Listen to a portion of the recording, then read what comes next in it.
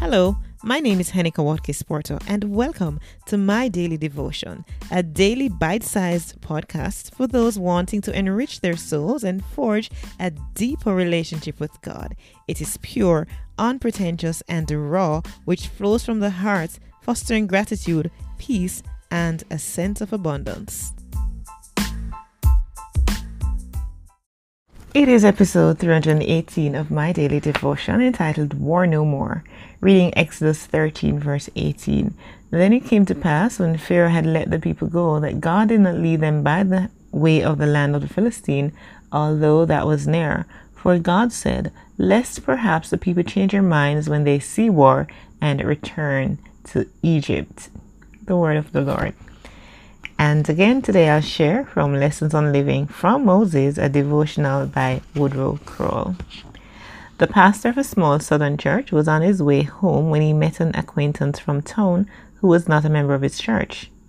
After chatting for a while, the man asked the pastor how many members he had. The pastor responded, I have 50 active members. His friend replied, my, that certainly speaks well for you. But the preacher responded, well, I wouldn't say that. All 50 are active, but 25 are actively working for me, and the other 25 are actively working against me. Too frequently, that's an accurate description of the church. When God brought his people out of Egypt, he made a special effort to avoid places where strife would likely occur.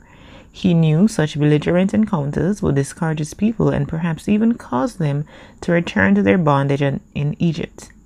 God was willing to go the long way around rather than risk a hurtful battle, even though he could have won. Strife within the church never accomplishes anything positive. Invariably, innocent people get hurt. It is absolutely necessary that we never compromise the basic truths of the faith.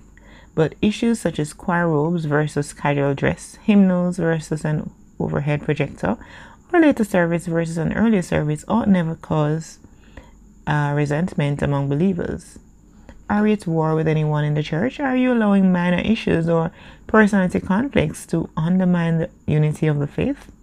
Jesus Christ died to bring unity. Make sure you're not the cause of disunity.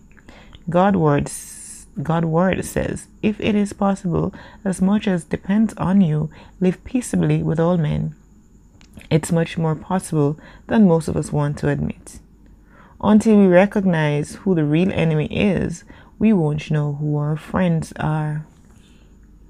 Father, this is just so profound. Until we recognize who the real enemy is, we really won't know who our friends are.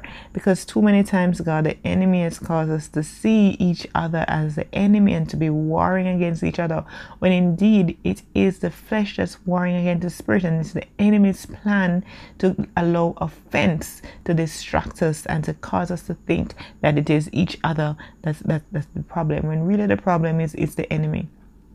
So God, may the scales be removed from our eyes. May we be open to the truth, and may we walk in it, Lord. May we find friendship in you so that we can spread friendship amongst each other and love amongst each other, Lord God. So Father, teach us how to love in the true meaning of the word. Teach us to sacrifice, expecting nothing in return, God. Father, I just pray that you'll have your way in our lives. In Jesus' name I pray. Amen.